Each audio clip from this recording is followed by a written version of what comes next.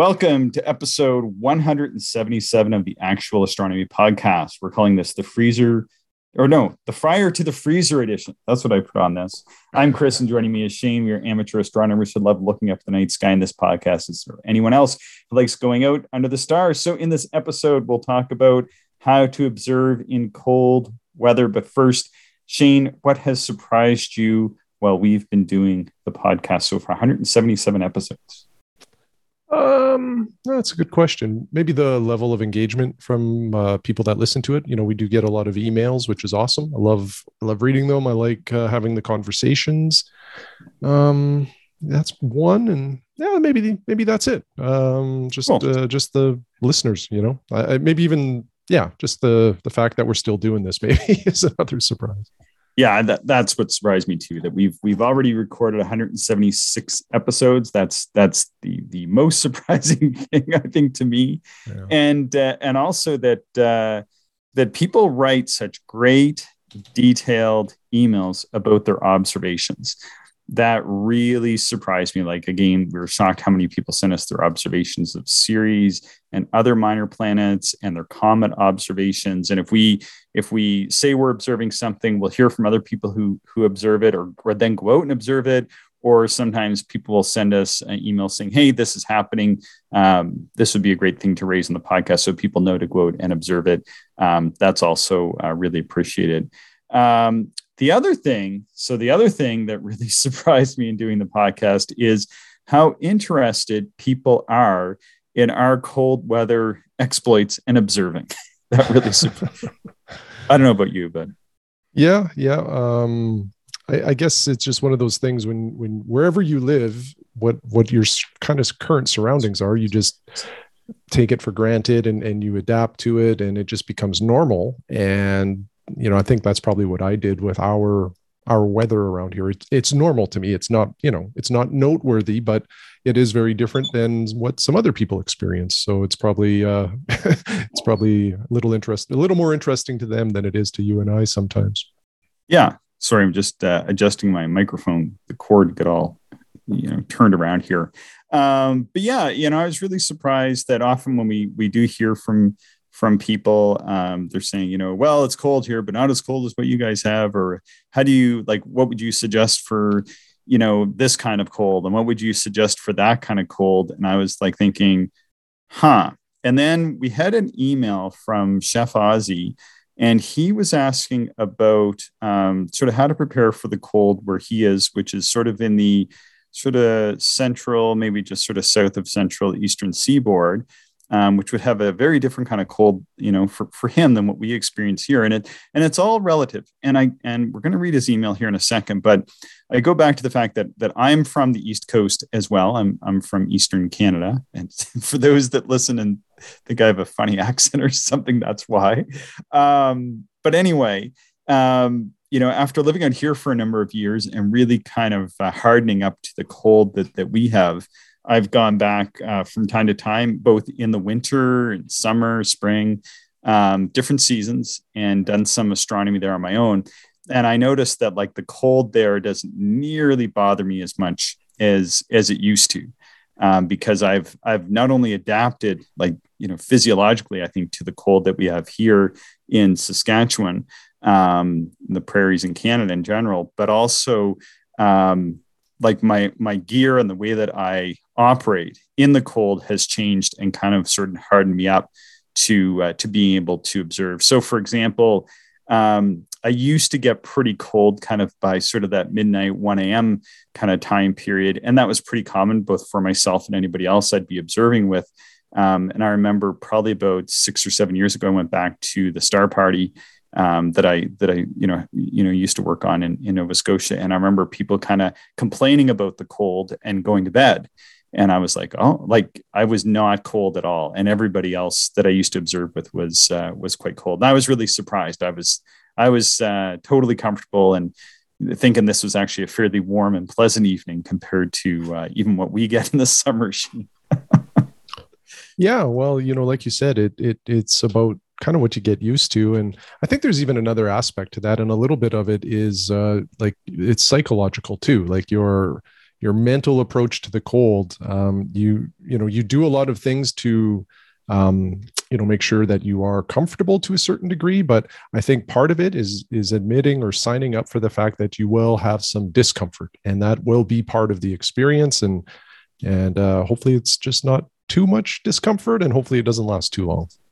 Yeah, and there's a lot of little things that I've learned, and often, and kind of each year I kind of relearn some of them, but in general, I'm usually okay. And then we'll talk about those, and I think that will be helpful. But this kind of is an idea that's solidified after we got this email from Chef Ozzy, and he is a person who runs his own restaurant in, like I said, in the Eastern Seaboard, and he was asking about observing and in colder weather. So Shane, do you want to read his email here, and then we'll kind of get on to it? Sure. So, hey guys, long-time listener, first-time writing. I absolutely love the show.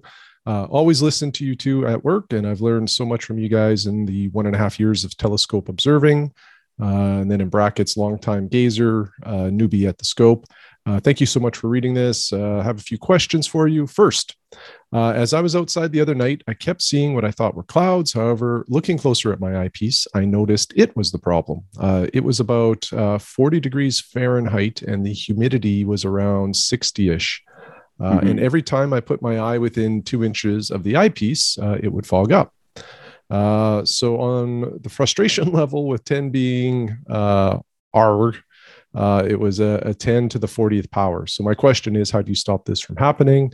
And really, it's just like dew removal systems. You need to get a little bit of heat on the glass so that it warms up to just right around that dew point or just above it. And then you won't experience those issues. And there's a whole bunch of solutions out there, which I don't think we really want to get into right now. So his second question, if you guys already did a show, I'll go back and give a listen. If not, could you please do a show on cold weather observing? I live down here in the mid-Atlantic. I figure with you guys living in the Great White North, you certainly have the experience to speak on the issue. For example, what type of gloves to wear that keeps your hands warm, but able to use the scope without being bulky. Standing still at the scope and not becoming a permanent fixture to the environment, stuff like that. Let's break this down to cold dew in summer and cold frost in the winter. Monday morning, I plan to be out observing the comet. The forecast here. Oh, hold it here. That must be your notes. Yeah, that's me. Sorry. Yeah. I don't think it's going to be minus 32 on the Eastern Seaboard this week. No. So yeah, sorry, I should have put a break in. I think I've run my sentences together on Shane. So that's my fault. Okay, no worries. Excuse me. Yes. So Monday morning, I'm thinking about going observing now with the snow. I might have to adjust my plan because if it drifts where I go and they don't maintain the roads, then that can spell no observing, unfortunately. So I need to kind of figure things out when the snow stops here. But it's supposed to be pretty cold. And so just some general prep to start. But what I liked about Chef Ozzy's email is that he asked us to break it down into cold and dew in summer and cold and frost in winter. So although in general, we've talked about our cold weather observing, what is cold to us in the winter might be something that lots of people just never experience. And I think that's kind of like the novelty of what people enjoy about listening to that. And we'll talk about that a little bit. But then I think because of that and kind of reflecting back to my other experiences when I lived out east, what I take from here when I go back there, like Shane was saying, really kind of helps bring you along, and you're able to better deal with the cold weather experience that is a cold weather experience for you. Okay, so that's kind of our context, which I like. Thoughts, Shane? Yeah. I think it's a cool way to approach it for sure. So I kind of have a little bit of a standard prep, and maybe you have some things to add to this, but my standard prep is to have some water. That's key. A snack. Usually I take like an energy bar of some sort, like not like a real junky energy bar, but like something with some nutrition, like sort of like a fruit and nut bar kind of thing. And I know like fruit and stuff like that, maybe not the way they put them together, not like, health food, but something that's just not like a Twix bar or some other kind of candy bar or something like that, cell phone, full gas tank, and some extra clothes, maybe an emergency blanket, something like that. And then be sure to let someone know where you're going to be exactly.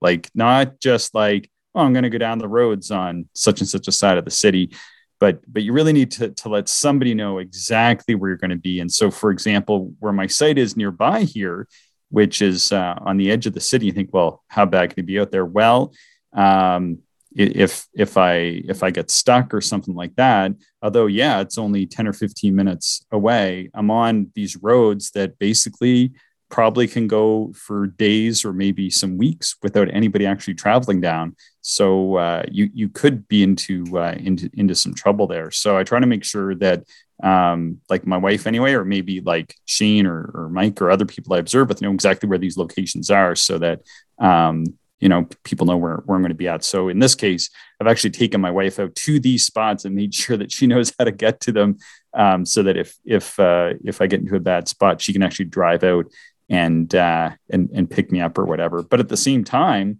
I know that if I go out like at 5 o'clock in the morning and I call her, she's probably not going to get that message till like 7 o'clock. And so, I got to be prepared to kind of wait it out a few hours anyway. Yeah, that's pretty good advice. One thing I like to do too is like make sure you're well hydrated and make sure you're well fed. If you go out observing and either one of those aren't checked, you're just going to get colder faster. Well rested is another one too. Like most people, when they get tired, their body, temperature changes, right? And you'll feel the cold a lot more. So those three things, rested, fed, watered, are pretty important for me when I'm going out. And all of my approaches, I guess I don't really have like a set way of doing this every single time, because a lot of it has to do too with where I'm going and what my observing is all about. If I'm in the backyard, I certainly don't have to be quite as prepared or bundle up quite as much, because I can just come inside and warm up very easily. However, if we are observing on the side of a road somewhere, that's a little bit different. And, so anyway, we'll get into some of these nuances here. Yeah, maybe I'll just say this. So like I mentioned it a little bit, you mentioned a little bit more about staying hydrated. So let's just talk about this. I think this is actually one of the key ingredients to staying warm. And because our environment here is so extreme, you learn this lesson. Like we're kind of just tossing it out there, but I think this is probably one of the number one ways to stay warm when you're going observing, almost as important as what you're wearing. It's right up there with it. So when I first moved out here, like I would sometimes take water or something to drink with me if I was going observing. It was sort of like if I was doing a short session, I really wouldn't worry about it. And it just doesn't get cold where I'm from. So I never really noticed this before. But when I came out here and started observing, even in the summer, because we have very hot days, but very cold nights. So it can be plus 40 degrees during the day, and it can be close to zero or freezing at night, 32 Fahrenheit. It's almost like a desert-like environment. And what happens is that the cells in your body, if they're depleted of moisture, they're not able to expand and contract as efficiently. And as a result of that, sort of to boil it down into the simplest terms, it causes you to actually be colder and feel colder and not be able to warm yourself up as well. Mm-hmm. Yeah, for sure. It's if you read, anything on about, cold weather skiing, hiking, like any cold weather activities, hydration is key. Yeah.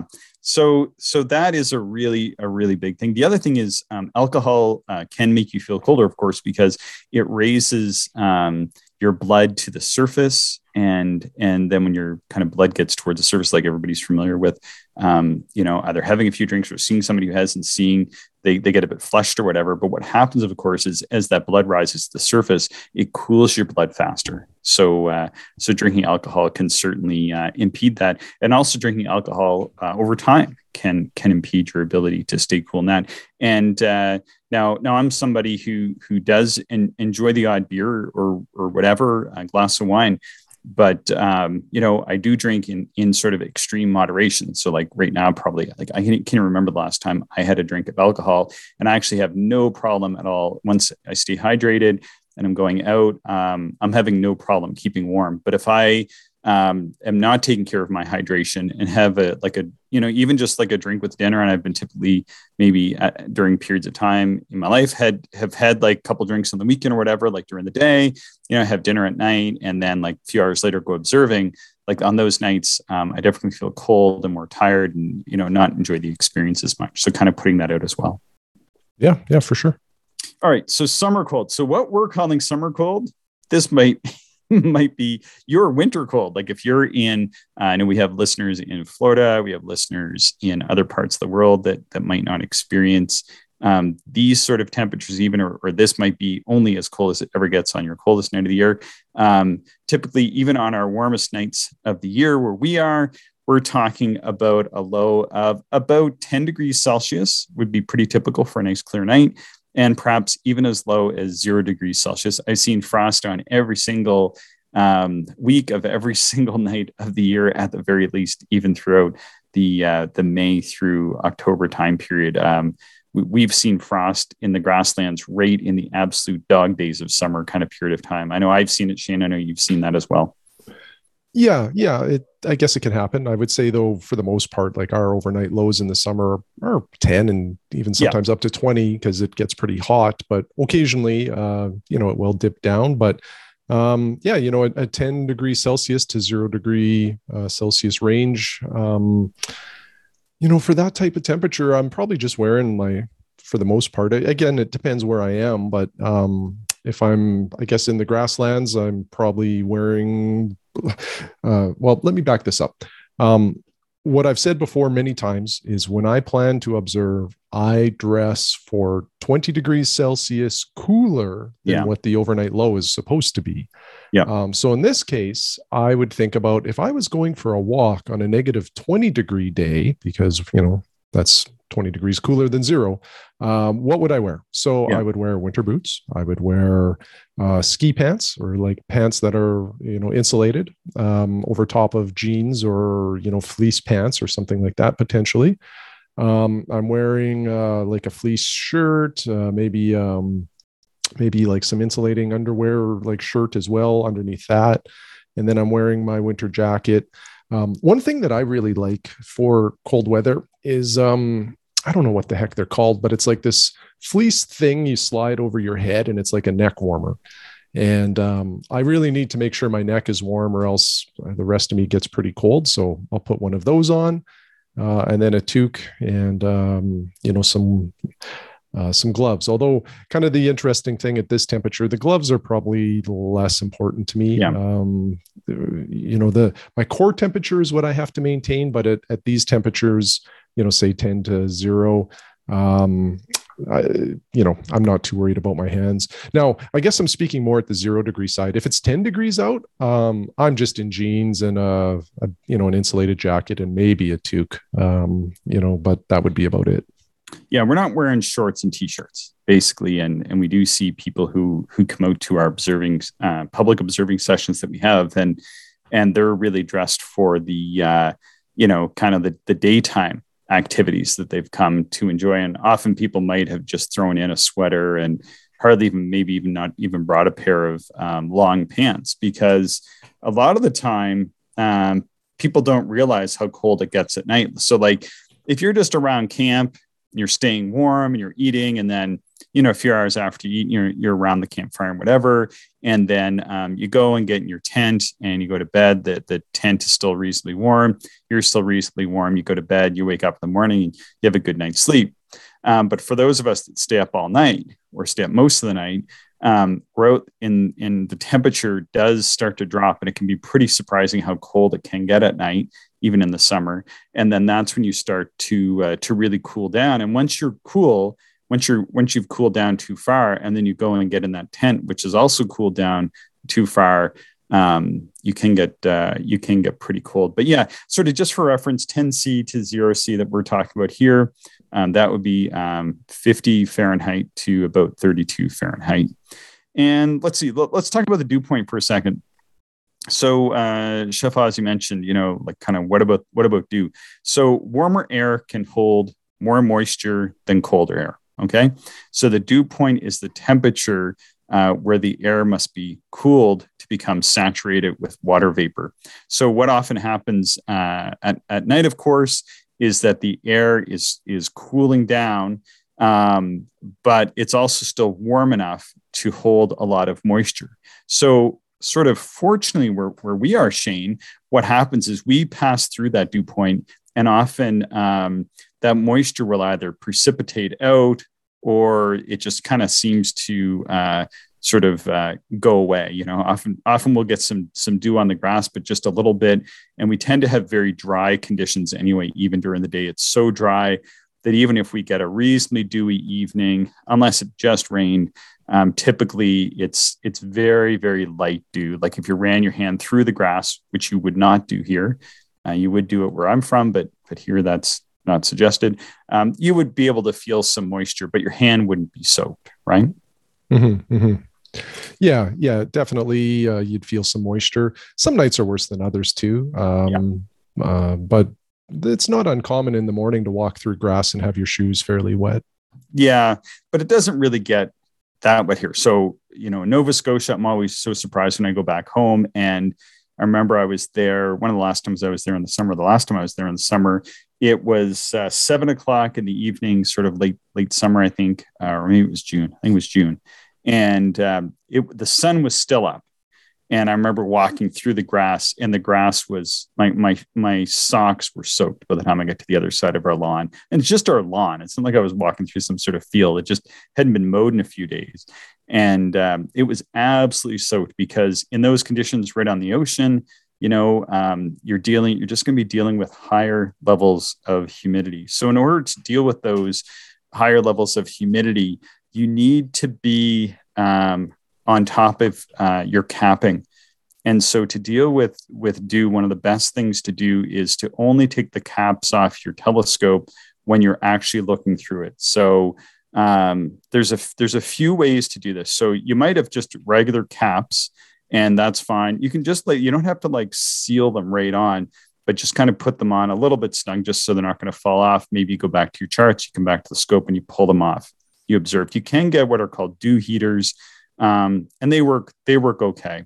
The other thing you can do is, oftentimes, what's happening to cause the dew is that the temperature of the telescope is becoming equalized with the outdoor temperature, and that outdoor air at that temperature is holding a lot of moisture. So once your telescope reaches that point, your telescope is also going to hold a lot of moisture, unfortunately. So that's the process that you're trying to limit.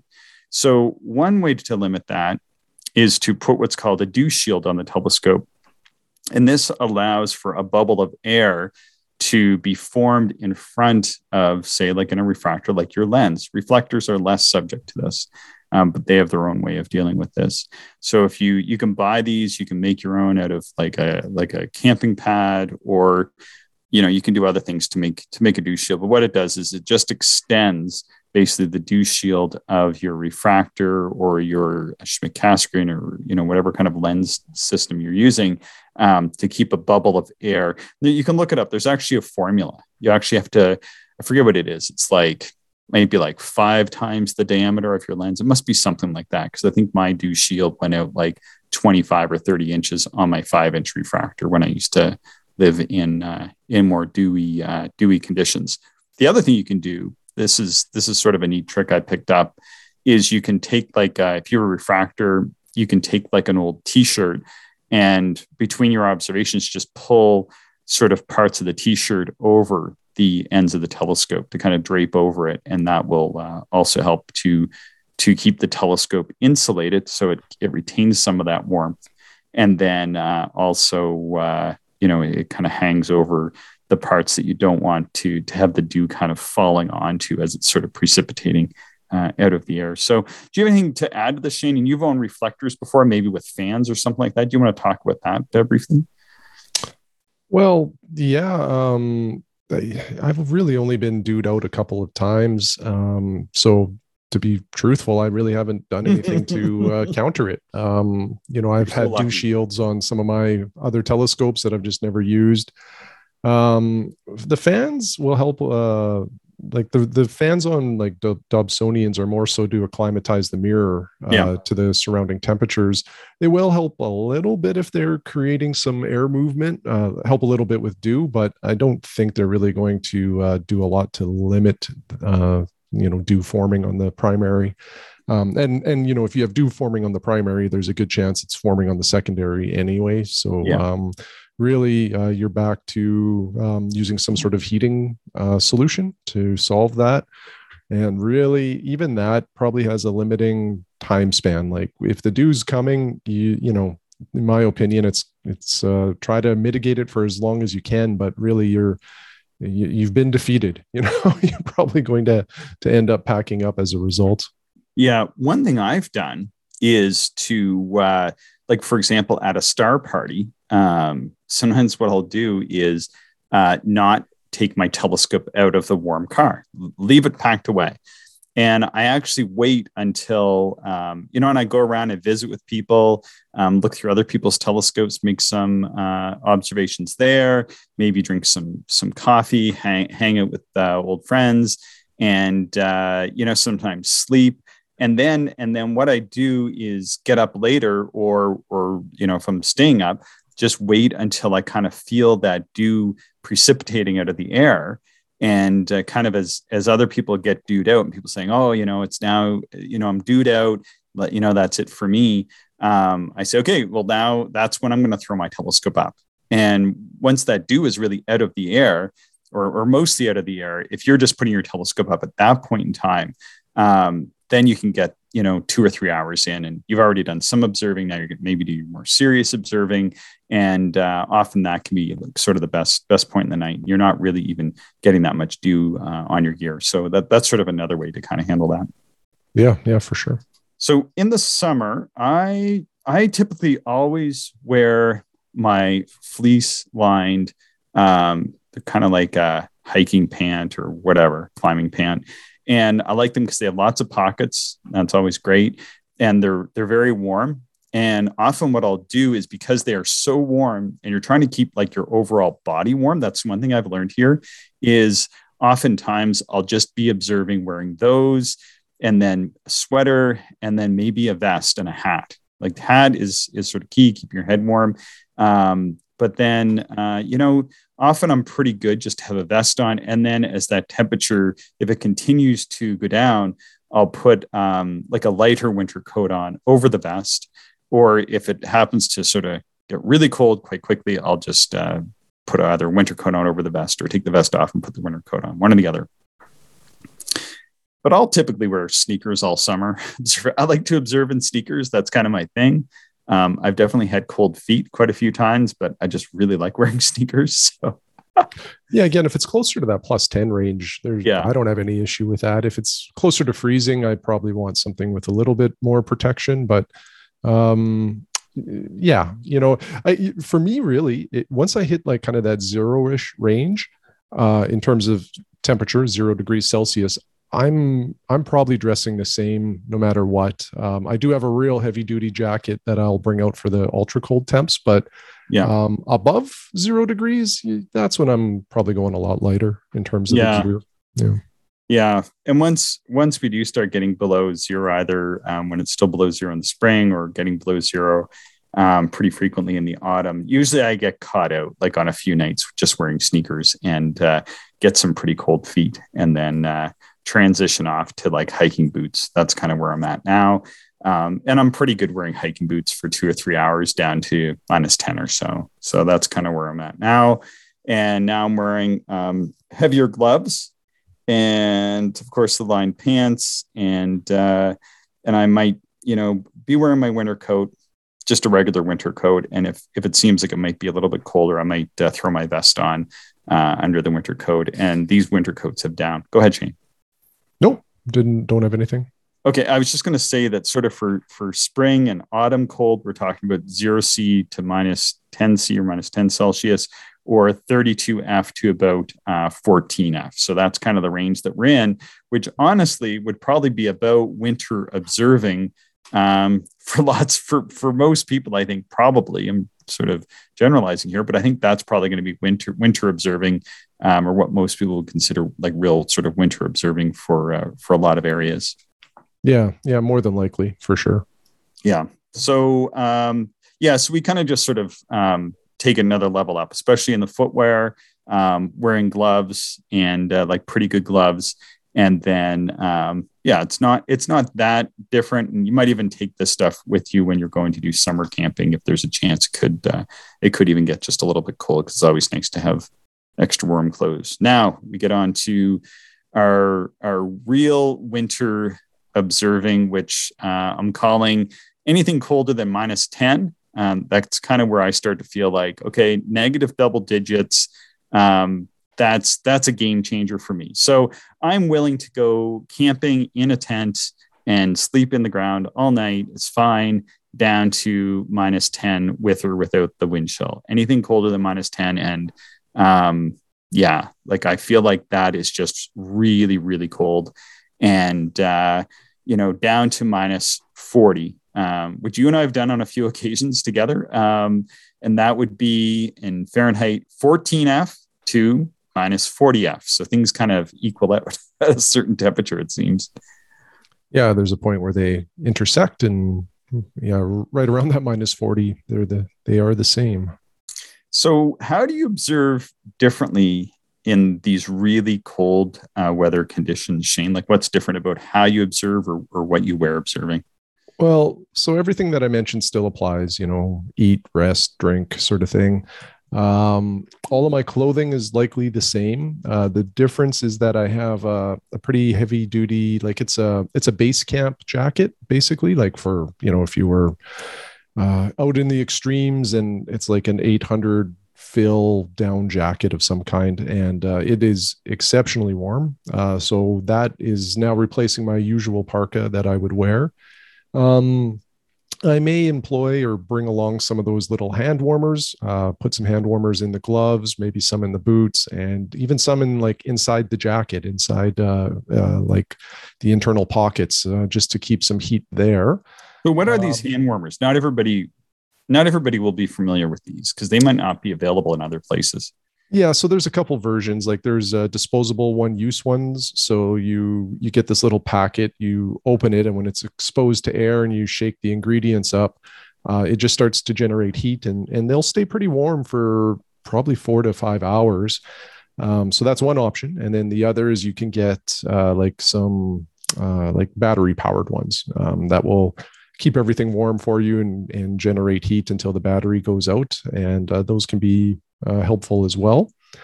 So there's that. The other thing, like when you're out and observing and you do get cold, if you just, walked away from your telescopes and did say 10 to 20 jumping jacks, just generating some of that internal heat with all of that insulation on really does wonders. Like it can keep you going for a long time doing that. Yeah. At these temperatures, it's nice to plan like a warm-up place, whether it's a shelter of some kind, like a house or even a vehicle. Get into your vehicle and use the heat from that.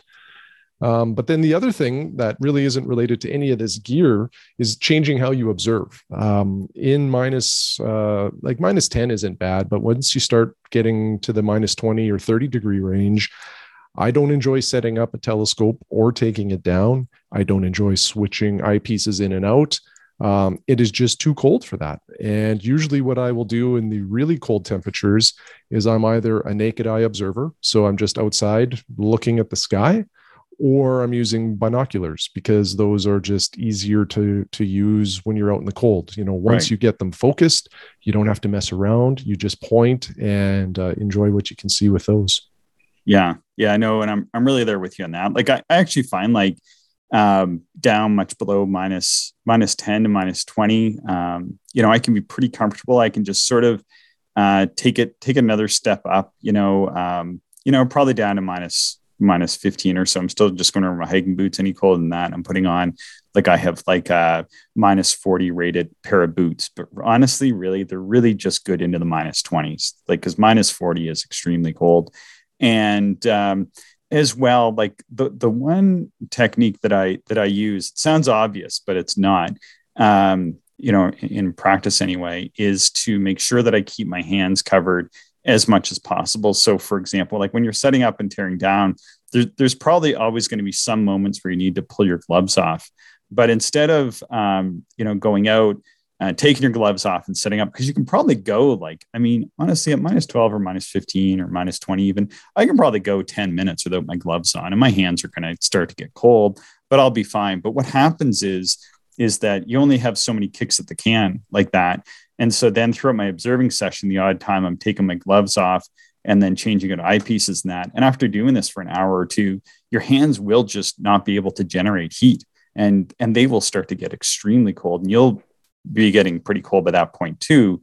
And that can make it really unpleasant. So what I like to do is I have a really big pair of down mitts, right? And having a mitt versus having a glove becomes really important, when you get into these cold conditions, because just by having your fingers together, like we all know, like when your hands get cold, if you kind of ball them up, that will allow your hands to warm up. So the one thing I learned here is to make sure to transition to a mitt from a glove, once we get, below that sort of minus 10 threshold, because that design is specific for a reason. It will help keep your hands warm. And by using a long down glove that kind of chokes up way past my wrist, like my down gloves come about a third of the way up my forearm, so that, you're not losing that air. And when you stick your hand in, they tend to retain some of the heat that you've sort of left in that glove or that mitt as well.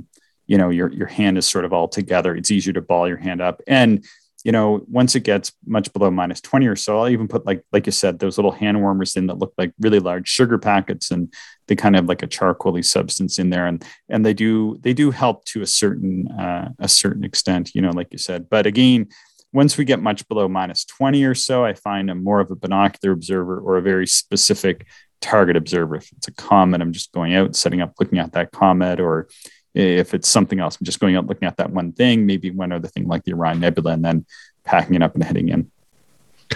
Yeah. And what I'll do too when it's really cold, even if I'm wearing gloves or mitts, whatever it might be, I usually wear like some liner gloves underneath. So they're fairly like tight fitting. They're not bulky, like runner's gloves is really what they are. And what I like about them is if you do need to do any sort of, I don't know, like kind of work where you need a little bit more touch and the bulky gloves are getting in the way, you can take the bulky glove or mitt off. You still have a little bit of protection, because if you put your skin on, any kind of metal at some of those extreme temperatures, like it's just not good. So keeping these little gloves on does help a little bit, and kind of it allows me to switch eyepieces a little bit easier and fiddle around with some finer activities like that. So for me, and everybody is a little bit different, you need to kind of track what works for you. So I found that having those, because you did this and I saw that, and I'm like, okay, that seems like a smart and logical thing to do. And so I bought some of those glove liners, but they didn't work for me for whatever reason. Like, I don't know, it's because like I'm a lot shorter than Shane is. People should know this. And I don't know whether it's just different physiology, or Shane's more used to these cold weather conditions or what, but I found like wearing those glove liners actually made my hands colder. I don't know why that is, but it didn't work for me. But what worked for me is to get a pair of grip gloves. So you can buy they're like a glove, but it's made out of rubber. It has a rubberized front part on it. And so what I do is you can get really small ones. They're heavier than a glove liner, and they're rubberized. And what I do is I try to keep them in a pocket or somewhere warm. They're not really big. And when I'm setting up or tearing down, I have those on, keep the big mitts somewhere warm, or maybe like in my coat or something like that. And if I'm trading off or doing stuff, I'll just sort of, with the big gloves off and put these on really quick. And by kind of switching back and forth like that, it does really help to mitigate how cold my hands are getting or whatever. But your hands are still going to get cold. I can tell you that. Yeah. It's again, it's one of these inevitable things, right? You're just sort of, it's like the dew. At some point, the cold will get you, no matter what, no matter what you do, no matter how you dress. Like even when we've had the warm up stations, what I find is, the first shift, if you will, I'll be able to stay at the telescope for a couple of hours before I get too cold. You go warm up for 15 minutes. Well, the second shift now, I won't be able to go 2 hours. I might be able to do an hour and a half before I'm too cold, and then I warm up. And it just gets to the point where you can't stay really warm anymore. And that's the end of the night for me. Yeah. Let's talk about wind chill for a second. I mean, that might be something that some people aren't as familiar with, but when we're talking about the cold, really what we're talking about is the ability of the atmosphere to pull energy out of you. This is very simply what's happening. And when you introduce any kind of wind to the cold weather experience, the physiological change that we experience as humans is that energy is able to get drawn out of us much quicker. So the number that I work with is minus 28C, or this is about minus 18F. And once you're past minus 28C, either with or without the wind chill, I really think you should consider other plants, because that is when things get very cold and dangerous. I'm somebody who has experienced that kind of frostbite on my nose and ears, where things turn black and you lose large pieces of skin and flesh. And unfortunately, I've experienced that, and it can't be stressed enough how painful that experience is, and would not wish it on anybody. And once you get past minus 28, that's when you're in that danger zone, and you will experience what's called frost nip once you get past those temperatures, no matter who you are or what you're doing, unless you're literally wearing a helmet and some sort of heated suit. You're going to be experiencing frost nip, and you'll need to be able to figure out ways that work for you to mitigate that, either by getting warm frequently or like I said, I know somebody that has used a powered suit to kind of keep air continually pumped in that's warmed, right? I mean, people have done all kinds of things, but you're really getting into a danger zone once you get into those, very low minus 20s into the minus 30s and minus 40s. Yeah. And the comment about the wind is pretty important, because minus 10 with a 25 kilometer an hour wind is probably something I'm not observing in unless I can get out of the wind, because the wind is far more efficient at taking that heat out of your body than just a no wind at all on a cold night. Yeah. So if if it's going to be windy, a wind break is essential. And if there isn't one, I'm just not going to bother for the comfort factor. And also, like I mentioned, I don't know, maybe I think it was just on the last podcast, but if it's windy out, chances are the seeing isn't all that great anyway. So it's just not something I typically do. I'll read a book at home instead. Yeah, like the other morning I was out minus 12 Celsius, and it was reasonably still and calm, even though I had some clouds.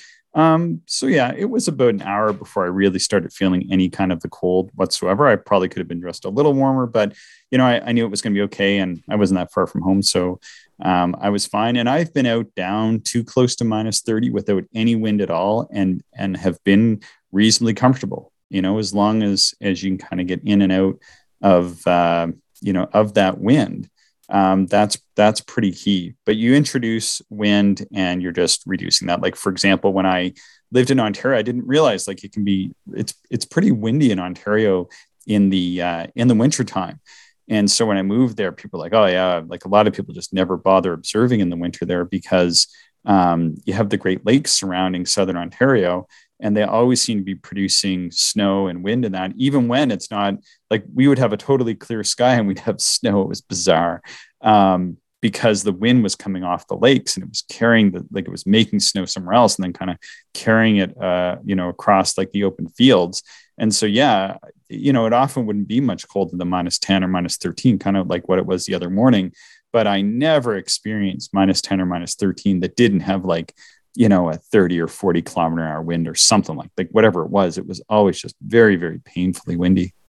Mm-hmm. Yeah. Yeah. And that's really hard to deal with. Yeah. That's no good at all. So anyway, tomorrow it's looking like -33 now. Like they keep adding another degree colder to it every time I turn around. So at first it was going to be like -20 or so, which I'm like, okay, that's still good. Like it's not below -28. And then now it's 5 or 6 degrees colder than that. Still, I might grab the binoculars and take a quick run out just to see. But anyway, we've got a fair bit of snow down. It's blowing around. So I might just stay put for a couple of days. And then it is supposed to warm up towards the end of the week. And like I said, if it's warmer than, -28°C with the wind, like I find that's okay. As long as it's, as long as like not like -2 and -28°C with the wind, then you just have so much wind you can't observe. So there are some parameters. After midnight tonight, it'll be -28°C with the wind. The wind is dying off at midnight, it says. So there you go. Yeah, we'll see. Yeah, we'll see what tomorrow looks like when I get up. But it's that 7 a.m. It's supposed to dip towards 7 a.m. and that could be a little bit chilly. So we'll see what happens. So yeah, we're getting kind of on this. I hope this advice is useful to some people. And I think though that the big lesson I learned when I started observing, and I learned this even before I moved here, is getting a pair of like those hiking or climbing or shell pants that have that fleece lining. That was a huge game changer for me because like you can get really big ones, and I have one set that I can pull up over a pair of like jeans or jogging pants and be wearing long underwear, my running pants, and then pull these on over top. And at that point, your legs and sort of even the top of your boots or shoes or whatever are well insulated, and that will keep you really nice and warm.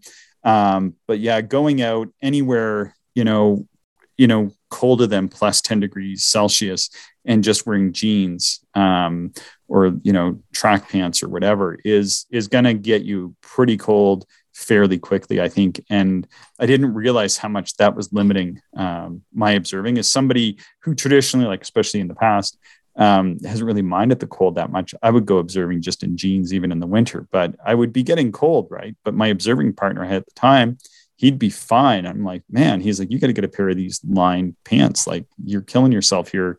Just go buy a pair of like $25 lined pants at the outlet mall kind of thing. And so I did that, and yeah, off to the races. That was a huge game changer. Yeah, for sure. Well, it's all about layers and insulation for the most part. Yeah. But I think, lined insulated pants, getting some down layers, getting a pair of down mitts, and, I think as well. Oh, the one thing I want to mention is that, so also once I get much below -10, I start wearing a hat that has a fleece lining to it, because just a regular wool hat, or toque, as you call it, Shane, has perforations in it, and the wind just cuts through it. So even though you have a hat on, the wind's going right through, and it's impacting like your ears especially, or like your head in general is just radiating heat just through the gaps in the wool. So I wear like a heavier wool hat with a heavier brim to it, so it's impacted less by that. And then the whole inside is lined with fleece. It took me a long time to find one. I had one years ago, and then after I moved out here and was getting cold ears again, I was like, okay, I got to find another one of these. And so I did find this eventually. But having a fleece lined hat is also a huge game changer for keeping your head and ears warm. Yeah, for sure. Yeah, that's the headwear sometimes is overlooked, and you lose a lot of heat there. So it's good to keep the old head warm. Yeah, good stuff. Well, anything else to add to this episode on staying warm when it's cold out? No, that is it for me. Okay, perfect. Well, before we go, just going to say that, down is your friend, and also having some place to get warm. A lot of astronomy clubs have warm rooms and that sort of thing. I'm kind of setting my cabin up as a bit of a warm room to stay warm in. I've used that a few times already. Works pretty good. And with that, we'll say thanks, Shane, and thanks everybody for listening. Be sure to subscribe in your podcatching software. And we're always excited to observe or to receive observing reports from listeners. I always enjoy hearing from people. Thanks so much. And thanks to Chef Ozzy for his suggestion for making a show out of this. Thank you. Thank you, everyone, for listening, and we hope you enjoyed the show. If you are interested in more information, would like to contact us, or if you would like to support the podcast, check out our website, actualastronomy.com.